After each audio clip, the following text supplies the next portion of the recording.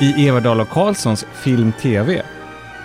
Filmen Shirley bjuder på skräck, ångest, packade akademiker. To our suffering, my dear. There's not enough scotch in the world for that. Och Elisabeth Moss från Handmaid's Tale. Jake tells me you're studying quantum psychics. Physics. Really? I'm thinking of ending things på Netflix. Är den ännu svårare att begripa än förra veckans Tenet? Dessutom Jan Guillous diskreta charm. En stöt mot Colombias riksbank. Och Quincy Jones baktalar Beatles. Allt i podcasten som är din enda vän i film- och streamingdjungeln. Hej, välkomna till ett anspråkslöst köksbord vid Odenplan, klätt i grön filt. Alltså bordet. Jag tänkte att du har blivit Kristo, att du har klätt hela Odenplan i grön filt. Du tänker som en konstnär, Johan. Vilken bra idé att klä hela Odenplan i grön filt. Det skulle bli som ett stort biljardbord. Ja. Och så skulle nedgångarna till tunnelbanan skulle kunna bli hålen när man har stora... Vi jobbar på det här. Alltså förlåt, men nu blev jag jättesugen på att spela på det bordet. Alltså på Odenplan. Jättestora bollar. Ja. Alltså visst ser man en sån där riktigt gammal Batman, alltså tecknade Batman-serien, för där kunde de ju ha såna där gigantiska, att Batman är på en gigantisk skrivmaskin eller något sånt där. Jag tror att sånt där förekom i verkliga livet på typ New York-utställningen eller någonting, och Bob Kane då som skrev och tecknade Batman, han gick dit. Så att det är alltid utställningar i Gotham och det är just stora skrivmaskiner eller stora akvarier eller någonting, glödlampor. Ja, i alla fall. Odenplan är inte klädd i grön filt, men det här bordet är klädd i grön filt när vi spelar in podcasten. Och här sitter då jag, Göran Everdahl, med Johan Andreasson och Seger Karlsson. Hej på er. Tjenare. Hej. Och har ni något särskilt på hjärtat den här veckan? Jag vet att jag har ju tvingat er, jag har övertygat er om att ni ska köpa varsin egen mikrofon, USB-mikrofon, så att ni kan spela in med hyfsad ljudkvalitet direkt i era datorer. Ja just det, om vi inte är här vid det grönklädda bordet så kan vi ändå spela in, ja. Så att utan att gå in på detaljer, men om vi sköter det via Zoom så kan vi göra det och få mycket bättre ljudkvalitet än vad man får ifall man bara tar den här vanliga Zoom-filen. Så att jag är glad över att jag lyckades övertyga om detta. Och jag vet att du har redan fått hem den här mikrofonen i posten, eller hur Seger? Ja, det stämmer. Men Är den ur förpackningen? nej, den är inte ur förpackningen. Och jag menar, herregud, jag har ju haft grejer ibland som har inte varit ur förpackning på nästan ett år eller något sånt där. Jag skjuter alltid upp sånt där när det gäller... Fick du inte en ny iPad som någon slags förmån för att du förnyade ditt teleabonnemang? Hur länge var den kvar? Ja, alltså jag minns inte, men det var väldigt, väldigt länge. Jag sköt framför mig det här obehagliga när man ska sätta sig in i hur man ska sätta igång. Fast du hade ju redan en iPad. Det är inte något mysterium för dig hur den funkar. Ja, det var någonting. Jag tror det var någon skillnad ändå. Det där att ta bort plasten. Ja. Mm. Men du vet, det finns ju människor på YouTube som gör såna här, vad heter det, unpacking videos. Där själva poängen är att man packar upp en teknikpryl och att det är en sån kick. Jag vet, jag har hört om det också. För mig, det låter som sån här mardrömsvideo. Jag har aldrig tittat på såna på YouTube. Verkar hemskt. Men min fråga egentligen, eftersom jag vet att du har fått den här mikrofonen, men då har du då inte packat upp den. Så att då har jag redan svaret på min andra fråga. Är du redan ursinnig? Nej, och just för att jag faktiskt helt enkelt struntade i att öppna den. Så det fanns liksom inget som jag kan bli arg på, vilket vanligtvis är att jag tittar på, så står det någonting, någon slags bruksanvisning och sånt där. Och då redan då börjar ådrorna i mina tinningar att pulsera. Jag ska säga det att den här Seger Karlsson som verkar så trevlig här i podcasten igår kväll. Men när det åker fram en bruksanvisning eller när på något sätt någonting ska installeras på datorn, allting så IKEA-grejer, klassiker för de flesta, men jag kommer ihåg någon gång när du ringde mig och var totalt faktiskt helt ur spel, därför att det var en sån här IKEA-ram, du skulle sätta upp en affisch. Ja, jag kommer dessvärre ihåg det själv. Och det är ingen överdrift, du var ju helt, du verkligen bubblade av vrede och du pratade om att kasta den i väggen. Jo, alltså jag hoppas det måste finnas någon där ute som lyssnar som kan Alltså känslan man får, ni vet att liksom, man kan få en fin känsla när någon sjunger en låt så här, men den här handlar om mig. Det är en fin känsla. Men när det gäller såna här bruksanvisningar så får jag mer en känsla av det här är gjort bara för att håna mig eller för att göra mig arg. Och så tycker jag det är med nästan alla från Ikea. Det är lite grann det här, inga jämförelser i övrigt, men lite grann det här Donald Trump-sättet att se på världen, att allt handlar om dig. Tack för det, det var ju väldigt smickrande. Jag sa inga jämförelser i övrigt. Ja, vi kanske ska gå vidare. I framtiden, om och när, för det kommer säkert att hända att vi måste göra saker på distans, så kommer det förhoppningsvis inte att märkas så mycket i alla fall på ljudkvaliteten som det har gjort hittills. Johan, har du beställt din mikrofon? Nej, alltså det är så att säga min akilleshäl, för att jag har ingenting emot när grejerna kommer och packar upp dem och installerar dem. Så däremot är jag väldigt så här seg med att faktiskt komma till skott med att beställa saker. Men jag kan lova dig och lyssnarna att jag gör det så fort jag kommer hem.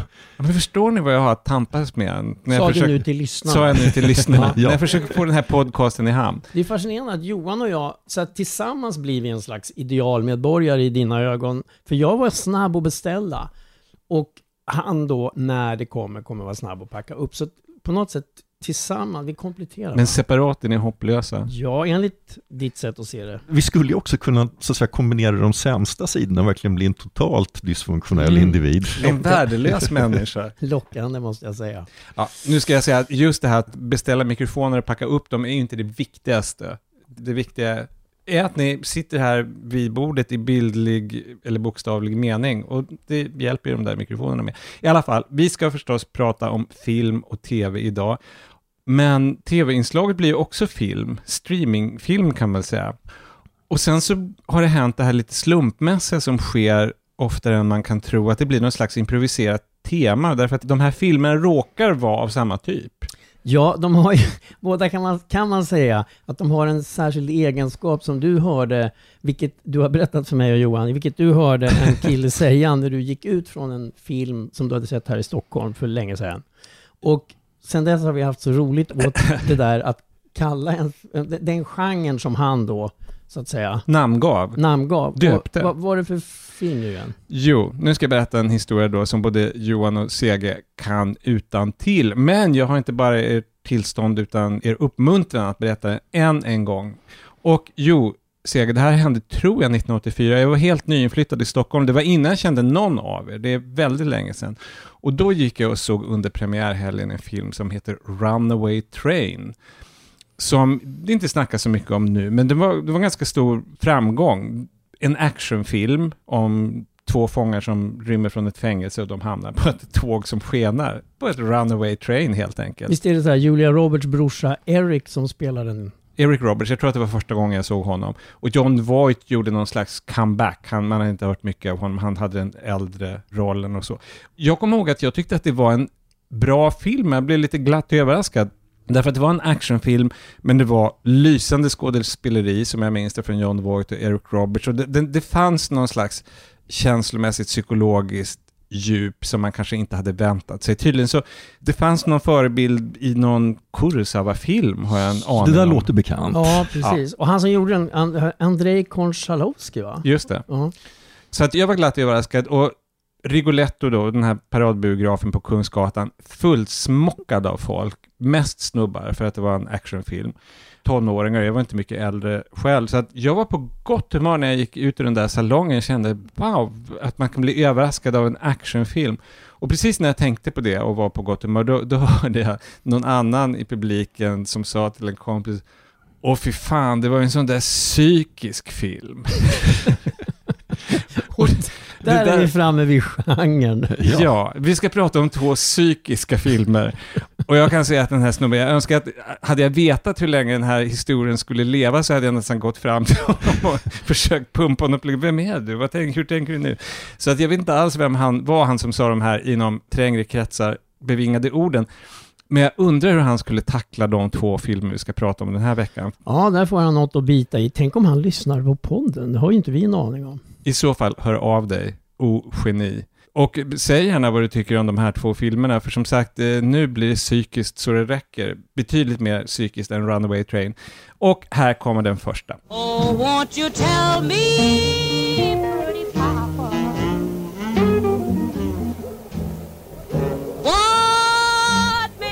your daddy. If you just say the word, daddy, I'll be your love again.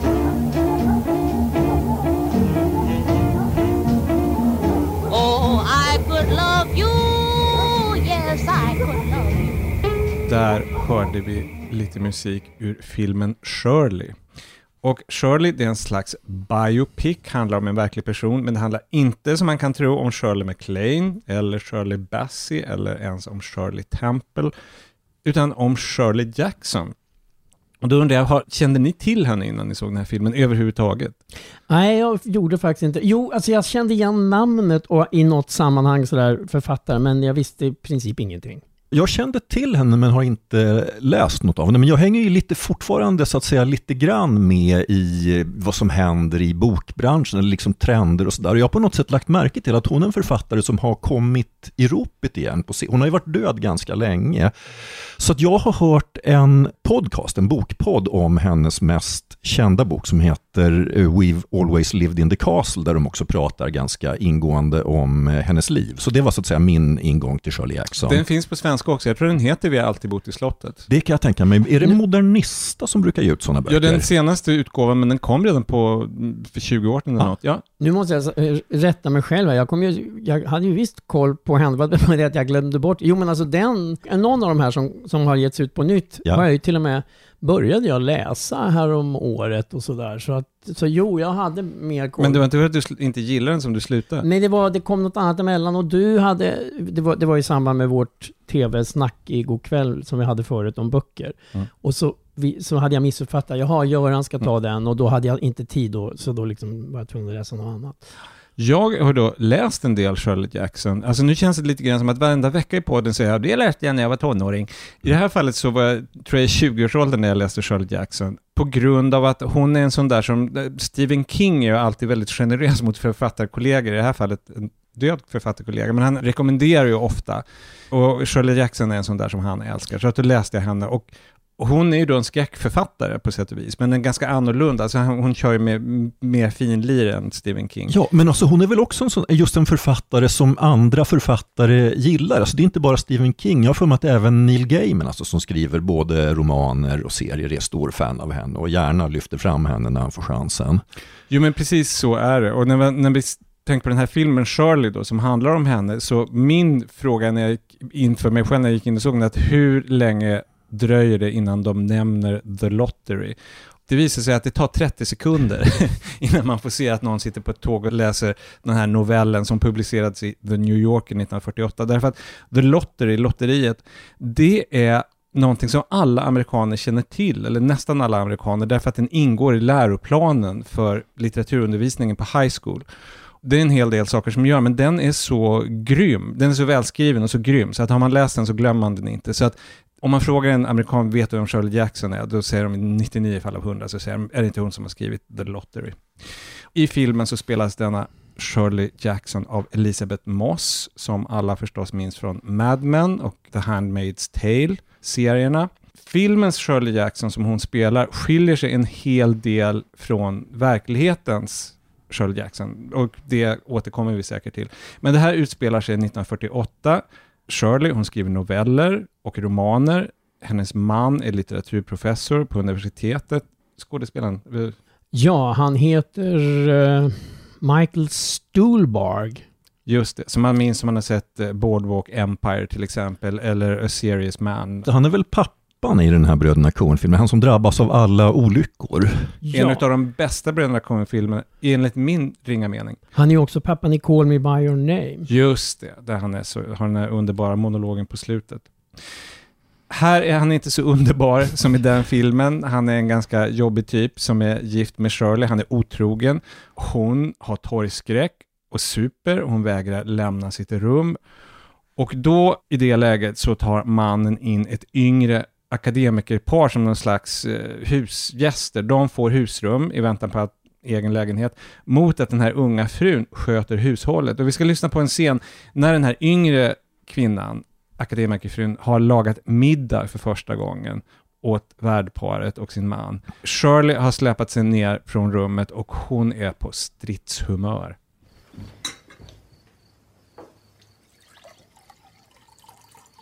So when's the baby due? The baby? Oops. Was it supposed to be a surprise? You should have told me that, dear. Well, I hope it's yours. Of course it's his. February. Right, darling? I would really rather discuss something else if you don't mind. February. Huh. Did you tell him you were knocked up before the wedding? Ja, och den här unga frun, hon spelas ju av Odessa Young, som jag tycker är himla bra i den här filmen. Alltså Elisabeth Moss, det visste jag innan, att hon är ju alltid bra i princip. Och även han vi nämnde, han pappa Call Me By Your Name, Michael Stuhlbarg. Men den här Odessa Young, som jag inte var riktigt lika bekant med, jag tycker hon spelar fantastiskt bra. Hon har på sätt och vis en svårare roll dessutom än Elisabeth Moss. För Elisabeth Moss, hon har, om man ska renodla det här, hon har ju då Elizabeth Taylor-rollen i Vem är rädd för Virginia Woolf. Alltså hon är lite halvpackad och elak och hånar sin man, hånar det yngre paret. Alltså hela intrigen påminner rätt mycket om Vem är rädd för Virginia Woolf. Så att det är på sätt och vis inte så svårt att göra när man får alla de bästa replikerna matade till sig hela tiden. Den här unga tjejen, hon måste hela tiden anpassa sig. Hon är mer som någon slags termometer och ängslig, och hon fixar det otroligt bra. Sen han som spelar hennes snubbe då, Fred, alltså Logan Lerman, han har ju den så att säga minst tacksamma rollen ändå, för den är ju... Precis som det är i Vem är rädd för Virginia Woolf. Ja, precis. Men däremot tycker jag att han är väldigt välcastad, för han har den där pojkmans-look. Ja, nu ska han ju vara väldigt ung, men det där som liksom, i alla fall tidigare Tobey Maguire hade, och Jake Gyllenhaal och Adam Brody, det finns något så här väldigt pojk över dem. Och det är hemskt att säga, antingen är han en jättebra skådespelare eller så är han bara sån i verkliga livet också, men han är ju svag, eller han är ju personlighetslös, han är jag-svag som Horace Engdahl skulle säga. Men det är därför jag tycker att det är en bra casting, för hela hans den där look passar så perfekt till hans rollfigur, som inte är så spännande, men som inte bara är den där oskuldsfulla ytan som man först ser. Men sen är väl också det här verkligen ett tema i filmen, att det här utspelas ju under en tid när kvinnor som på något sätt vill uträtta någonting, i det här fallet i den litterära eller akademiska världen, på något sätt ändå får underordna sig klart mycket mindre begåvade män. Så är det ju med båda de här två, alltså både Shirley och hennes man och den unga tjejen och hennes man. Och så var det ju verkligen i verkliga livet, har man förstått, med Shirley Jackson också, att hon, till skillnad från i filmen där man inte får veta om de har barn alls, det känns som att finns några barn som är utflugna. I verkliga livet så hade Shirley Jackson, jag kommer inte ihåg om det var 3 eller 4 barn. 4. Vid det här laget, och små barn. Så att liksom hon drog barnvagnar och bar matkassar i den här tiden av sitt liv. Det får man absolut ingen antydan om i filmen. Men det som stämmer överens med verkligheten, det var att hon var ju den som drog hem stålar till familjen. Det var hon som skrev, inte bara skräcknoveller, utan hon skrev ju humoristiska kåserier om sitt familjeliv och sånt där. Och hon drog hem stålar som då mannen tog och lite grann portionerade ut till henne i den mån han tyckte att hon behövde det. Det är så väldigt svårt att se den typen av hemliv idag. Alltså det känns som medeltiden. Men... Ja, alltså jag förstår ju så att säga att man har valt vissa sidor av Shirley Jacksons liv och att det här inte är en traditionell biopic. Men jag har otroligt svårt att förstå, för det är dessutom en film där att bli gravid och att bli mamma är ett ganska stort tema. Som vi hörde i klippet. Japp, och dessutom så var det också så att, som du sa, att Shirley Jackson, hon var i och för sig en ganska extrem person. Hon hade torgskräck, hon drack för mycket och åt piller. Men hon var också en rätt så här kompetent yrkeskvinna. Det var hon som försörjde familjen. Hon skrev också dels de här skräckerna, men hon kunde också alltså brödskriva underhållning till veckotidningar, och det skötte hon uppenbarligen utmärkt, och det var liksom populära grejer som hon drog in stålar på. Alltså i sin livstid, nu var det var så mycket som överskuggades av de här skräckgrejerna, och i synnerhet när novellen The Lottery, men hon var ju också känd som humorist. Hon fick erbjudande att skriva för Lucy Show. Lucille Ball och Desi Arnaz såg hennes talang för humor. Och det misstänker man ju inte när man ser den här filmen, att den här kvinnan skulle kunna skriva för Lucy Show. Nej, vilken överraskning. Så att där haltar det mellan verklighet och dikt. Nu kommer jag att tänka på Viv, men vi ska inte prata om Lucy Show. Men... Vivian Vance, hon var ju så kul. Världens bästa sidekick till Lucy. Men med den här rollen då, som kanske inte överensstämmer till 100% med verklighetens Shirley Jackson, så är det är ju som sagt ingen överraskning, men Elisabeth Moss är ju så spännande bara att se på, och hon är ju så lynnig i den här rollen och lite på fyllen och lite grann som faktiskt också stämmer överens med verkligheten, att Shirley Jackson hade ju en grej att hon låtsades vara häxa. Hon trodde antagligen inte på häxerier på riktigt, men det var ett sätt för henne att på något sätt driva med sig själv och driva med omgivningen, och det finns med här. Och det är lite kul. Hela den här relationen mellan Shirley och Rose då, som är den unga frun, den är ju också spännande, för hon är ju först jättejobbig och taskig, alltså sådär som vi redan har pratat om. Men sen så, det händer något med deras vänskap. Eller symbios eller någonting. Och där kommer man ju in på det här. Den är ju inte alltid helt lätt att förstå vad händer i verkligheten, vad händer i, om det är Shirleys huvud eller om det är den unga tjejens huvud. Alltså den är lite flummig på det sättet. Den är helt enkelt vad en ung man skulle sagt på Rigoletto.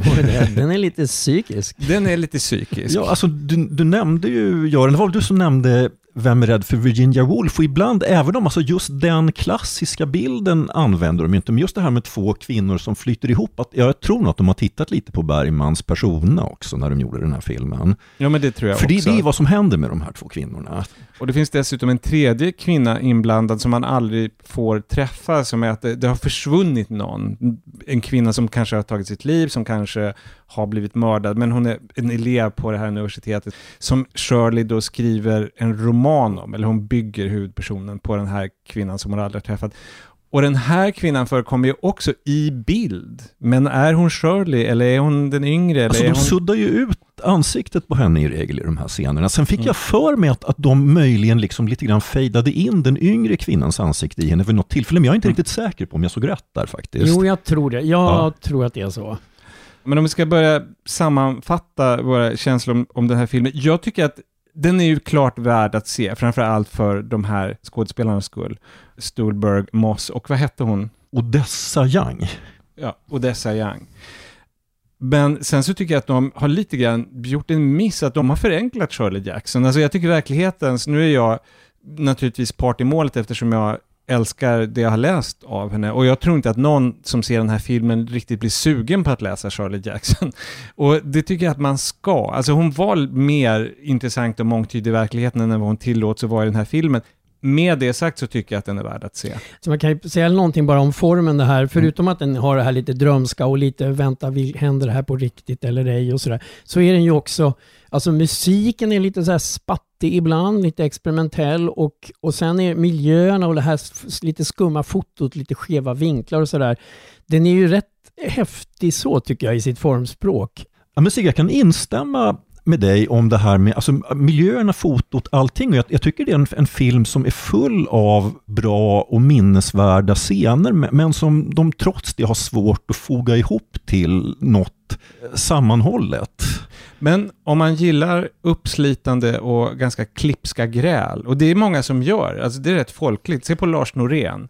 Så att ni som vet mer att en småpackad förolämpning mot någon som inte alls förtjänar det är något som får ert att spinna igång.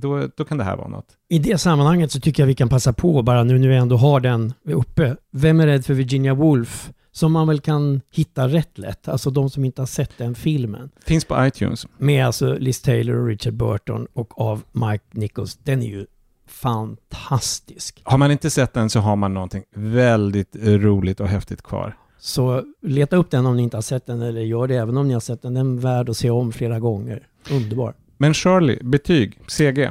3. Ja, samma här, 3. 3 från mig också. Enig. 3 stjärnor till Shirley. Never have I asked an August sky where has last July gone. Many a new face will please my eye. Many a new love will find me. Never have I once looked back to say over the romance behind. Det är musik ur Rodgers and Hammerstein-musikalen Oklahoma, men det är också musik ur I'm Thinking of Ending Things. En film som har haft premiär förra veckan på Netflix och som jag gissar helt rått att den kan förekomma när Oscar-nomineringarna annonseras efter jul. Och det är därför att Charlie Kaufman, som har skrivit och regisserat, han är en sån som dels brukar han nomineras själv, men även skådespelarna i hans filmer. Och denne Charlie Kaufman, han är fortfarande känd för sina tidiga filmer som han bara skrev manus till, I huvudet på John Malkovich och Adaptation med flera. Och numera så regisserar han sina egna manus. Jag måste få sticka in där, förlåt, men alltså eftersom jag vet att du inte är lika förtjust i den som jag, men den ska nämnas. Ja. Eternal Sunshine of the Spotless Mind, som jag älskar. Ja. Och som många älskar, men som jag absolut inte var förtjust. Jag var aktivt ogillade den när den hade premiär, men det var länge sedan, så att jag är fullständigt beredd att omvärdera den. Vi kan återkomma i frågan. Jag lovar att se om den och berätta vad jag tycker. Men jag hade jättesvårt för den när den kom. Som vi märker redan nu, Charlie Kaufman, han är en sån där filmskapare som väcker känslor. Så att, vilka är era? Jag föredrar ju då hans filmer när han bara skrivit manus, de här du nämnde nu. Sen har jag har ju sett några av hans, det är inte så många. Jag såg den där Synecdoche, tror jag man säger. Ja, det stavas på ett jävligt skumt sätt. Synecdoche, New York, som jag tyckte var för kryptisk för min smak. Sen gillade jag en dock-animerad stop motion som hette Anomalisa, som kom för inte så länge sedan. En drama-komedi kan man säga. Den tyckte jag var rätt bra. Ja, alltså jag har inte mycket att tillägga. Jag föredrar helt klart hans filmer där han inte regisserar själv också. Sen är han ju alltså kul och idérik, men jag tycker att när det är han själv som står för regin också, så har han en tendens att liksom hamna i sekvenser där filmen mest står och trampar vatten, och så tycker jag det är med ganska långa bitar av den här också. Vi återkommer till detta. Det är inte nödvändigtvis så att jag håller med om den saken.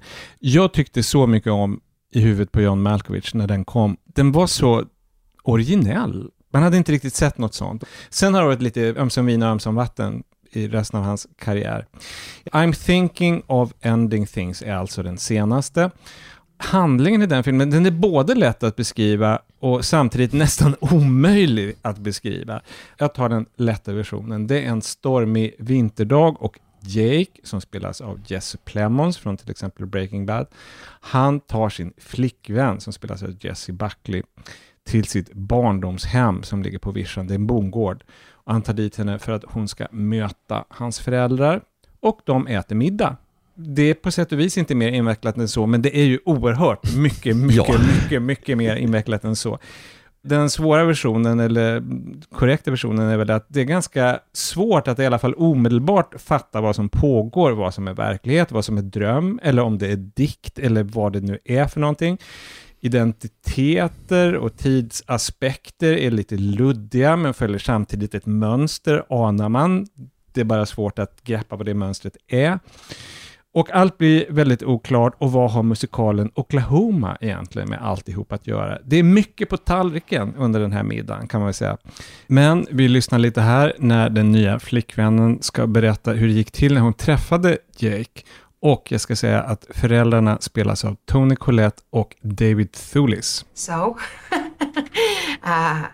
I went with a friend to a bar near campus, and turned out to be trivia night. Oh, I love this so far. Jake is crazy about trivia. We used to play the Genius edition of the. We used to play the Genius edition. We used to play the Genius edition of Trivial Pursuit. What?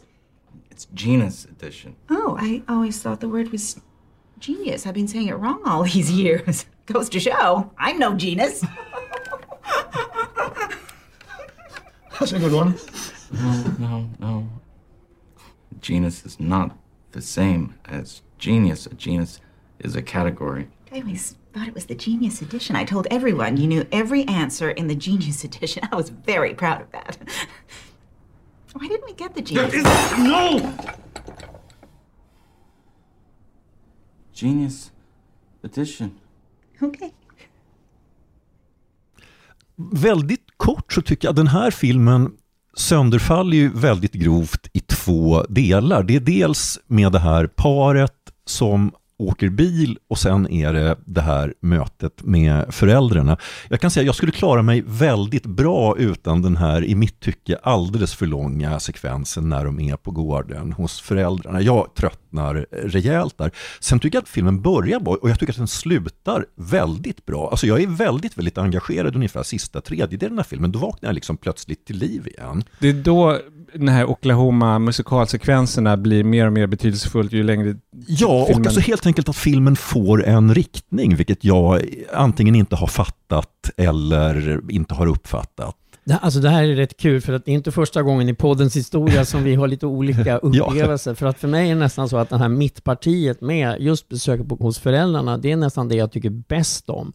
Ja, i och för sig bilturerna, det är ju både på väg dit och på väg hem. Ja. De har ju också sina fina stunder. Men jag är väldigt förtjust i den här enormt konstiga awkward middagen med massa sånt här, när pappan frågar den här tjejen om, när de pratar om konst och sådär. Alltså jag tycker det är så här, jag har så enormt kul åt hans repliker. Jag tycker hela det där är väldigt konstiga och också svart humoristiska vistelsen där på idé. Det är väldigt absurt. Det påminner om absurd.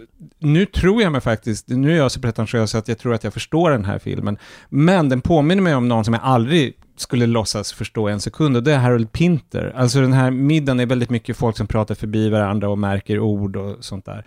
Nu har jag inte sett så fruktansvärt mycket Pinter, men jag har sett honom på scen ett par gånger och bara kände att vad pågår det här? Det här är faktiskt någonting annat som jag uppfattade.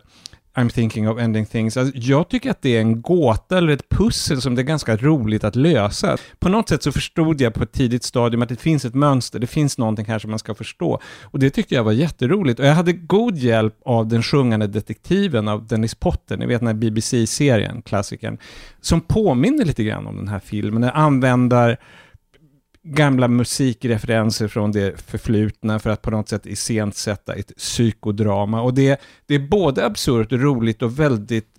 Jag tycker att det är de känslomässigt mest rörande stunderna är när musiken kommer in på slutet. Ja, helt klart. Det är då som jag blir engagerad av filmen också. Det kan jag hålla med. Jag tyckte för övrigt väldigt mycket om sjungande detektiven och sådär. Men det är några ord du säger här, gåta och pussel och sånt där. Som... Är det lite grann som en bruksanvisning till en elektronisk pryl? Ja, men alltså eller en IKEA-ritning? Ja, jag måste säga att för mig var det så här att när vi hade sett den här filmen klart så pratade vi lite om, och du kom med en tolkning. Och sen så läste jag en sån här rätt kul artikel i Vanity Fair där de går igenom, som du berättade om, som du inte hade läst då. Jag lovar Sverige, jag har inte läst den i förväg. Jag tror det. Ja. Men där era tolkningar var väldigt sådär, överensstämde väldigt bra med varandra. Och där... Det var ju en del saker som jag missade, men de stora sakerna men där kände jag att alla såna här filmpoddar behöver en enkel celle, och jag är den enkla cellen som var lite... Som bara ville ha en öl och nej, en men jag var hamburgare. lite borta där liksom i finalakten så är jag delvis lite sådär, det är så kryptiskt, och sen känner jag när jag väl får liksom, när du drog den där, ja just det ligger ju mycket i och sådär. Nu har jag blivit sugen på att se om den faktiskt. Så att, jag har tittat lite, jag har sett om lite scener i den och sådär, för att ärligt talat för mig var det lite så att jag känner att den var lite för mycket för mig, att den behövde just en bruksanvisning. Ja, och det är ju lite grann en brist. Alltså det finns ju så att säga en typ av film som jag kan tycka ibland får lite bättre recensioner än vad de förtjänar, och det är just filmer där det finns behov av en kritiker som går in och liksom hajar. Och där de får en viktig roll. Där de får en viktig roll. Och sen så vill inte, för det här är inte en tråkig, alltså det är en helt klart sevärd film. Man skrattar ofta. Ja, alltså jag som läser rätt mycket tecknade serier kom att tänka på, jag tror den mest kritikerhyllade serietecknaren nu är en amerikan som heter Chris Ware, som gör formellt enormt avancerade serier och som använder formen just på ett kolossalt uppfinningsrikt. De är supersnygga. Ja, men som har en tendens att fastna i formen, dra ut på det för länge, och det blir en smula, i mina ögon, tomt till slut. Och jag tycker den här filmen har lite sådana tendenser. Vilken bra jämförelse, därför att jag har ju också läst Chris Ware och är väldigt kluven till honom, därför att han är fantastisk på ett sätt, men det finns också någon slags känslomässig monotoni som även Charlie Kaufman har. Man vet ungefär vilket känsloläge man kommer att befinna sig i när man vet att en Charlie Kaufman-film, och det är någon slags livströtthet, det kommer vara ganska mulet, det här att det är en snöstorm, det är inte helt främmande Charlie Kaufman. Och det är klart att man kan ju också säga att det är någon slags konstnärlig konsekvens, man kan också säga att det är lite förutsägbart. Det kan ju dessutom tillägga, i och med att vi kom in på att det här är ju 2 psykiska filmer, det finns till och med ett närmare samband än så. Alltså det här var något jag upptäckte när jag läste på om Kaufman-filmen, att den bygger på en roman med samma titel, och den romanen blev nominerad till någonting som heter The Shirley Jackson Award.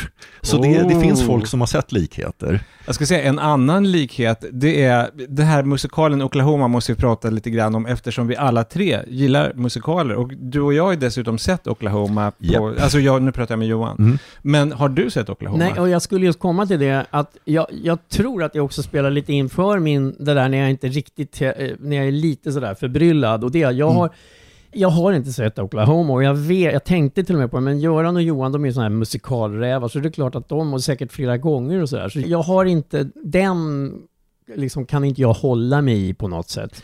Det är inte så att man måste ha sett det, men det är någonting lustigt med just den musikalen i Watchmen, som är kanske årets mest hyllade, helt klart årets mest Emmy-nominerade tv-drama. Där spelar Oklahoma en viktig roll också, och det är en föreställning som förekommer vid flera olika tillfällen under den där tv-serien. Och jag tror att det har ytterligare ett samband mellan de här 2 filmerna som vi pratar om idag, det är att alla amerikaner har läst The Lottery på high school, och väldigt många amerikaner har spelat i Oklahoma i en high school-föreställning eller sett sina klasskamrater göra. Det är en av de mest populära för amatörsällskap och gymnasieskolor att sätta upp i USA. Och det är ju därför den har en viktig roll i den här. Alltså det har ju att göra med, utan att säga för mycket, men just det där att i high school att den sätts upp på en high school som förekommer i filmen. Som är rätt viktig för filmen, så att säga. Och för en amerikan så är det en total självklarhet, därför att det är deras nationaldrama nästan. Alltså musikalen är en amerikansk genre, och Sound of Music utspelas i Österrike, South Pacific, i Stilla havet, men det här är Oklahoma. Och jag skulle säga att om man ska jämföra med någonting så är det ungefär vad Hemsöborna, alltså romanen och teaterföreställningen och tv-serien är för svenskar. Att den här älskade nationalklassikern om en förgången tid som man känner nostalgi för. Och samtidigt, om man synar dem i sömmarna båda 2, så finns det ett mörker där. De är inte så gemytliga som man kanske minns eller tror. Nej, alltså det förekommer väl till och med ett mord i Oklahoma, vilket väl inte hade gjort på Broadway-musikaler tidigare. Och förekom inte under lång tid efteråt heller. Jag tror att West Side Story var enda gången efter det på typ 10-15 år som det dog någon på scen i en musikal. Allt det här passar ju Kaufman, det här populärkulturreferensen, och att det finns någon slags mörker att plocka fram och allting sånt där. Så att det är nästan måttbeställt för honom, skulle jag säga. Men tycker jag också precis det som, för det tycker jag, för mig som ändå tycker om den här filmen, tror jag mer än vad någon av er gör, vilket är lite ombytta roller för Kaufman, det är att jag tycker att den är så rolig, just den här pusselaspekten, att försöka bara tänka ut, men det finns ju någonting lite, hur ska vi säga, avståndstagande i det, och att förutom då när musiken kommer in så är det ett problem att den här filmen når mig genom huvudet bara. Den blir gripande på slutet, men då är det på sätt och vis så dags.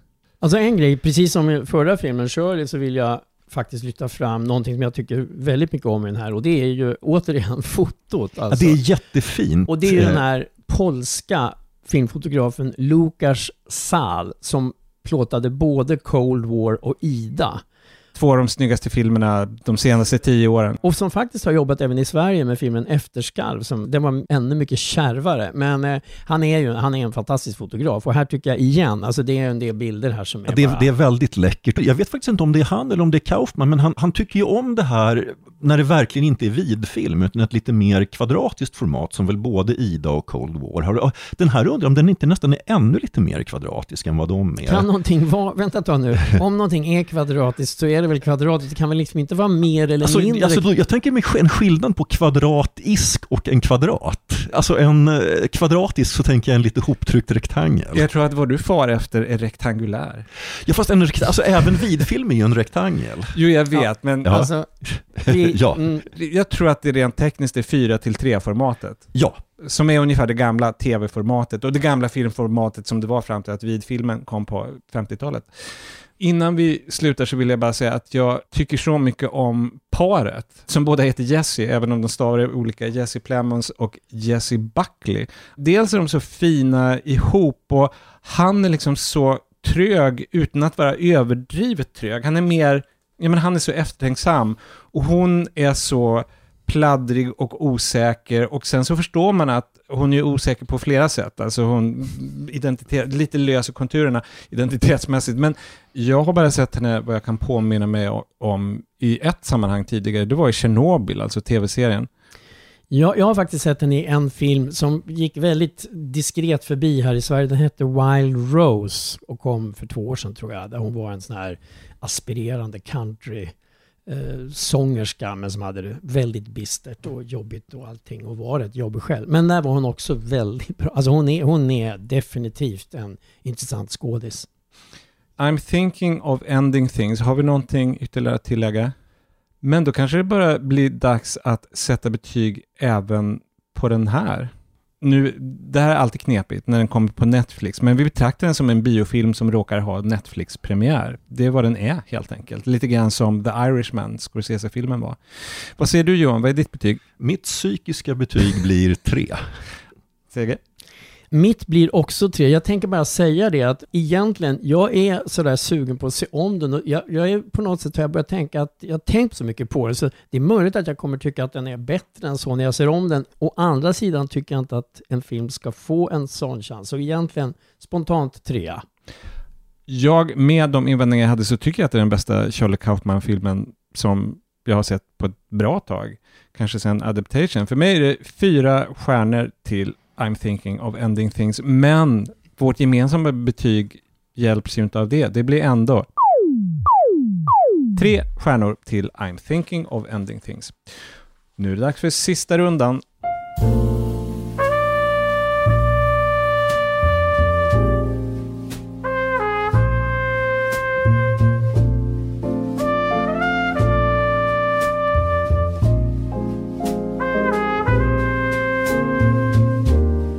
Och då är det dags för sista rundan, och om vi har någon lyssnare som inte har varit med tidigare så kan vi berätta att det är helt enkelt 3 ytterligare tips. Rätt och slätt. Kan vara lite av varje, kan vara nästan vad som helst, men det tenderar att bli filmer och tv. Vad har du att komma med, Seger? Jag har tittat på Den överlägsne journalisten, en dokumentärserie i 2 gånger 1 timme ungefär på SVT Play. Den handlar om Jan Guillou. Och hon som har gjort det är Kristina Hedberg. Hon har jobbat på Sveriges Radio, på Ekot förut. Hon har gjort många samhällsprogram i SVT. Hon jobbar för DN numera också.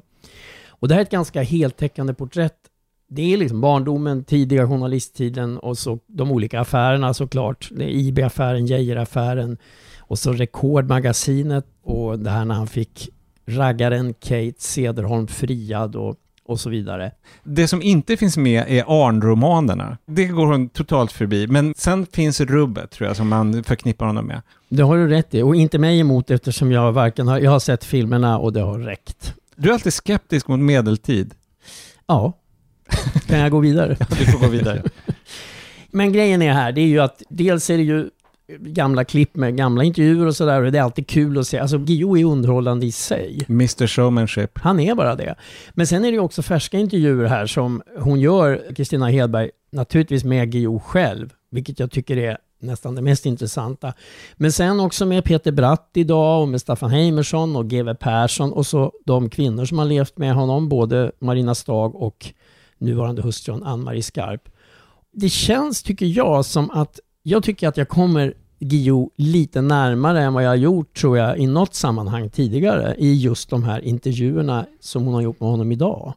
Plus att det finns, att bara få den här historien, jag menar, man vet ju i stora drag vad som har hänt i Jan Guillous liv, men att få det så att säga berättat på det här sättet, att få helhetsbilden, bara det i sig är väldigt häftigt. Men sen är det också så här att hon gör ju inte någon skjutjärnsintervju eller någonting, men däremot så pressar hon honom lite och ifrågasätter vissa svar så att han ibland måste han öppna liksom en dörr till än vad han kanske först hade tänkt sig. Och det märks också att han har ju ofta den här milt roade, lite sådär den heter ju den överlägsna. Alltså hans ton. Ja, vad är det som provocerar mina kollegor? Det kan ha varit mitt utseende, bland annat. Jag ser inte ut som en intellektuell. Nu kanske jag gör det, men inte vid 30 års ålder eller 35. En annan fysisk utstrålning än de flesta journalister. Ett annat språk, präglat av dels ska jag säga, högborgerlighetens diskreta charm, som inte alltid är så diskret.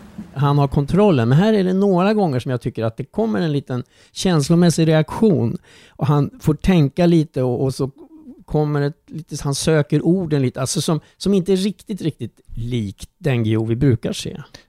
Och även när han väljer att inte svara och hon tar med det, så är det ganska talande. Det finns vissa saker som han bara vägrar ta i med tång.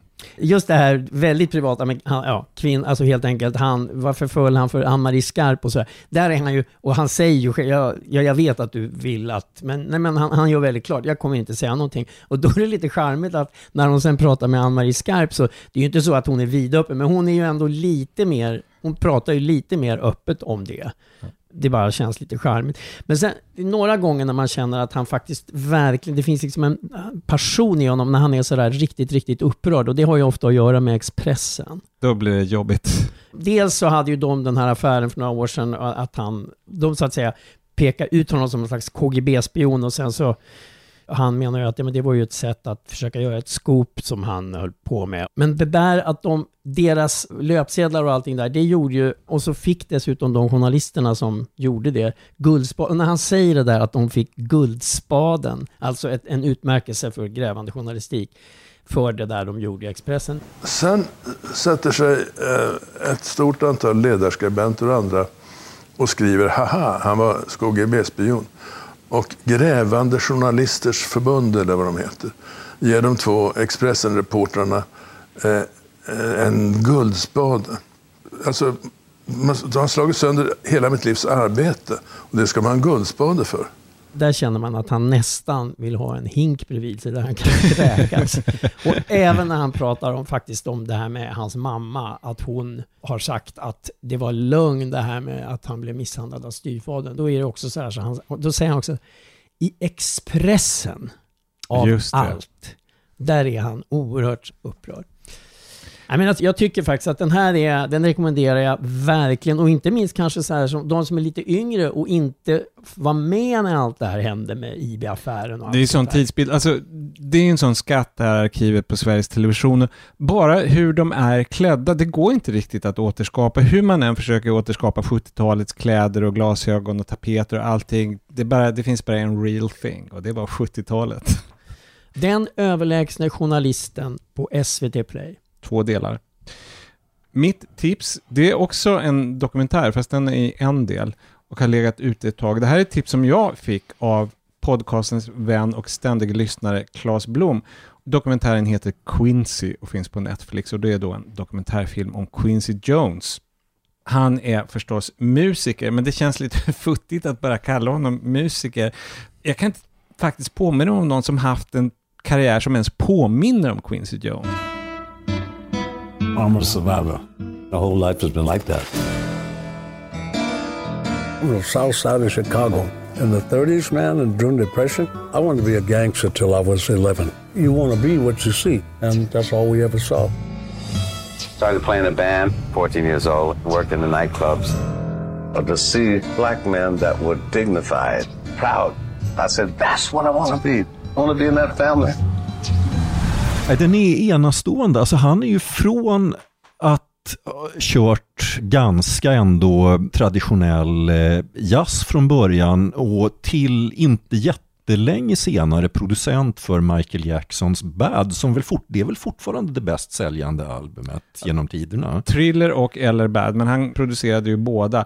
Och han ju dessutom med att vara orkesterledare för Frank Sinatra och var vrålfrän på 1960-talet, gjorde filmmusik på 1970-talet. Och sen så var det Michael Jackson, och han har ju kanske inte med samma epokgörande resultat, men han har samarbetat med en ny generation av rappare och hiphoppare och sådär. Och under tiden så har han hunnit med åtskilliga fruar, barn på alla håll och kanter under hela tiden. Så att det är bara frågan om hur det kommer nästan som en lättnad när han kollapsar. Alltså inte så att jag är skadeglad, men bara nej, men det undrar på. Det finns någonting naturligt i det. Det är ett riktigt, riktigt liv. Alltså på det sättet påminner om Jan Guillou, att man tror knappt på att det har hänt så väldigt mycket som det har i hans liv. Den här dokumentären, den är då producerad och regisserad av hans barn, bland annat Rashida Jones, som många kanske känner igen från Parks and Recreation. Hon var med också i amerikanska The Office. Med tanke på att den är på det sättet en partsinlaga naturligtvis, eller officiell eller vad man ska kalla det, då är det liksom det här problemet som alltid uppstår. Ja, det finns tillgång till ett helt unikt material, de här familjebilderna och smalfilmerna och allting. Å andra sidan så blir det ju väldigt mycket familjens bild. Men jag tycker att den känns öppen med tanke på det. Ja, det gör den. Och det finns ju på något sätt två genrer när det är någons barn som gör en dokumentär. Och det ena är så att säga rena hatporträtt och det andra är det här. Och det säger ändå någonting om en person att barnen väljer att göra den här filmen. Man tycker väldigt mycket om honom. Det finns en sekvens, han är i Stockholm, för här har han ett vuxet barn. Han var gift ett tag med Ulla Jones. Han är en rolig person att lyssna på, en duktig berättare, och han har sannoliken saker att berätta. Ett otroligt liv att frossa i. Men man ska se den här och ha mycket nöje av den, men komplettera gärna med någonting jag tänker lägga upp på Facebook-sidan, nämligen en intervju som han gjorde, tror jag i samband faktiskt med den här filmen, för Vulture, som är tidningen New York Magazines webbsite. Och där är han helt ohämmad. Alltså han är över 80 nu, han är sådär, han behöver inte fjäska för någon, han säger exakt vad han tycker om sina kända kompisar. Sådana saker har ju helt enkelt barnen inte tagit med i filmen, så att då får man se en annan sida av den. Han dissar Beatles, det var trevliga killar, men det var bland de sämsta musiker han har jobbat med. Michael Jackson, snål och girig. Nu låter det som att han bara snackar skit, det gör han inte, men han är väldigt, väldigt så här raka rör, så här tycker jag. Vi länkar på fejan till det. Detta är alltså filmen Quincy som finns på Netflix. Vad har du att komma med, Johan? Alltså den här veckan med de här två psykiska filmerna vi har sett, så fick jag kände ett behov av att se något med lite rakare rör på tv. Så jag har tittat på en Netflix-serie den är från Colombia faktiskt från början. Den första, tror jag, colombianska film- eller tv-serie jag sett. Och den är spanskspråkig då heter den El Robo del Siglo, som jag tror betyder årets rån eller årets stöt eller något sånt där. Och den har fått på Netflix den engelska titeln The Great Heist. Och det här är jag ganska säker på beror på att det finns ju den här också spanskspråkiga, alltså spanska tv-serien La Casa de Papel, som jag tror fortfarande är den mest populära icke-engelskspråkiga serien på Netflix, och som ju också handlar om en stor stöt mot en bank. Så att och som heter något snarligt på engelska? Den heter Money Heist på engelska. Och det är inte helt gripet ur luften, den här likheten. Alltså, likheten är ju helt enkelt att det handlar om ett väldigt välplanerat bankrån och de är på spanska. Med det sagt så är det två ganska olika serier, för att den här är inte alls lika spektakulär som La Casa de Papel. Somos Aires del Cesar, venimos a arreglar un daño.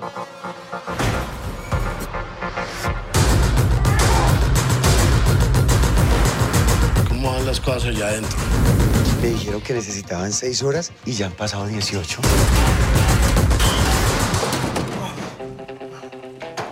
Man kallar dem för heist movies, de här filmerna som handlar om den stora stöten, och de är rätt traditionella. Det handlar om ett gäng personer som slår sig ihop, planerar kuppen, och kuppen genomförs. Och väldigt mycket hänger ju på att man hittar färgstarka typer. Alltså i amerikansk film så hittar man ju ofta karaktärsskådespelare, och ju bättre karaktärsskådespelare desto bättre film. Det är väl Rififi som är prototypen för den här sortens filmer? Ja, det kan man väl säga. Men det är många, alltså Kubrick har gjort en av de klassiska heistfilmerna. Alltså det är en genre som många har varit inne på. Jag ska också säga, och det är också lite typiskt för genren, att det här bygger också på en riktig stöt. Det var ett rån mot Colombias centralbank 1994 där rånarna kom undan med motsvarande mer än 30 miljoner dollar. Sen, jag har försökt läsa på lite grann här. Och jag måste bara säga att det var så kul att Göran lät som Homer Simpson när han tänker på en hamburgare. När du sa det här beloppet. 30 miljoner dollar. Hörde man från Göran. Jag skulle nämna med en sån liten del av det där pengarna från staten. Fortsätt Johan. Ja, i och med att det här är ju då i Latinamerika, jag hade aldrig hört talas om den här kuppen, men så att säga där serien är gjord så är det här en väldigt känd händelse, så de har inte kunnat avvika jättemycket från själva händelseförloppet. Däremot så har de tagit sig en hel del friheter med de som genomför den. Att i verkligheten så var det här verkligen förhärdade yrkesbrottslingar, medan tv-serien är gjord rätt mycket från en komisk synvinkel. Alltså det finns ju en gammal engelsk komedi som heter Jag stal $1 million, The Lavender Hill Mob på engelska, med Alec Guinness som ledare för rånet. Det är det med de här förgyllda Eiffeltornen. Precis. Och det här är ju en lite så här brittisk genre, att det är alltså ganska vardagliga människor som planerar och som kommer in på brottets bana. Och det är lite grann den vinkeln de har tagit här också. Att det här är liksom rätt vanliga snubbar med vanliga familjer och liksom, det är inga liksom stora kriminella genier eller någonting. Och det är också framförallt skådisen i huvudrollen är väldigt, väldigt bra komisk skådespelare. För att det går ju så mycket ut på att de är väldigt pressade, de blir ibland osams, saker går fel. Och det är då gubbar med en kvinna också. Och det roliga är ju att se dem hålla på och gnabbas och sådär. Och det är verkligen det de har tagit fasta på.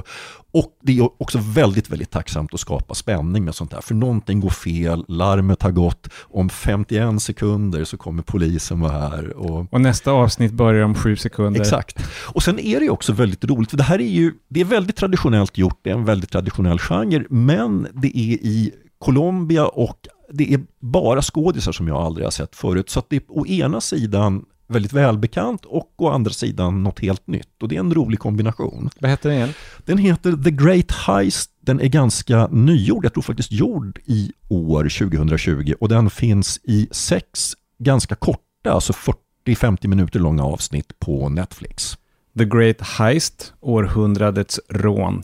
Och nu är det dags för oss att sätta upp stolarna och diska glasen och stänger igen för idag.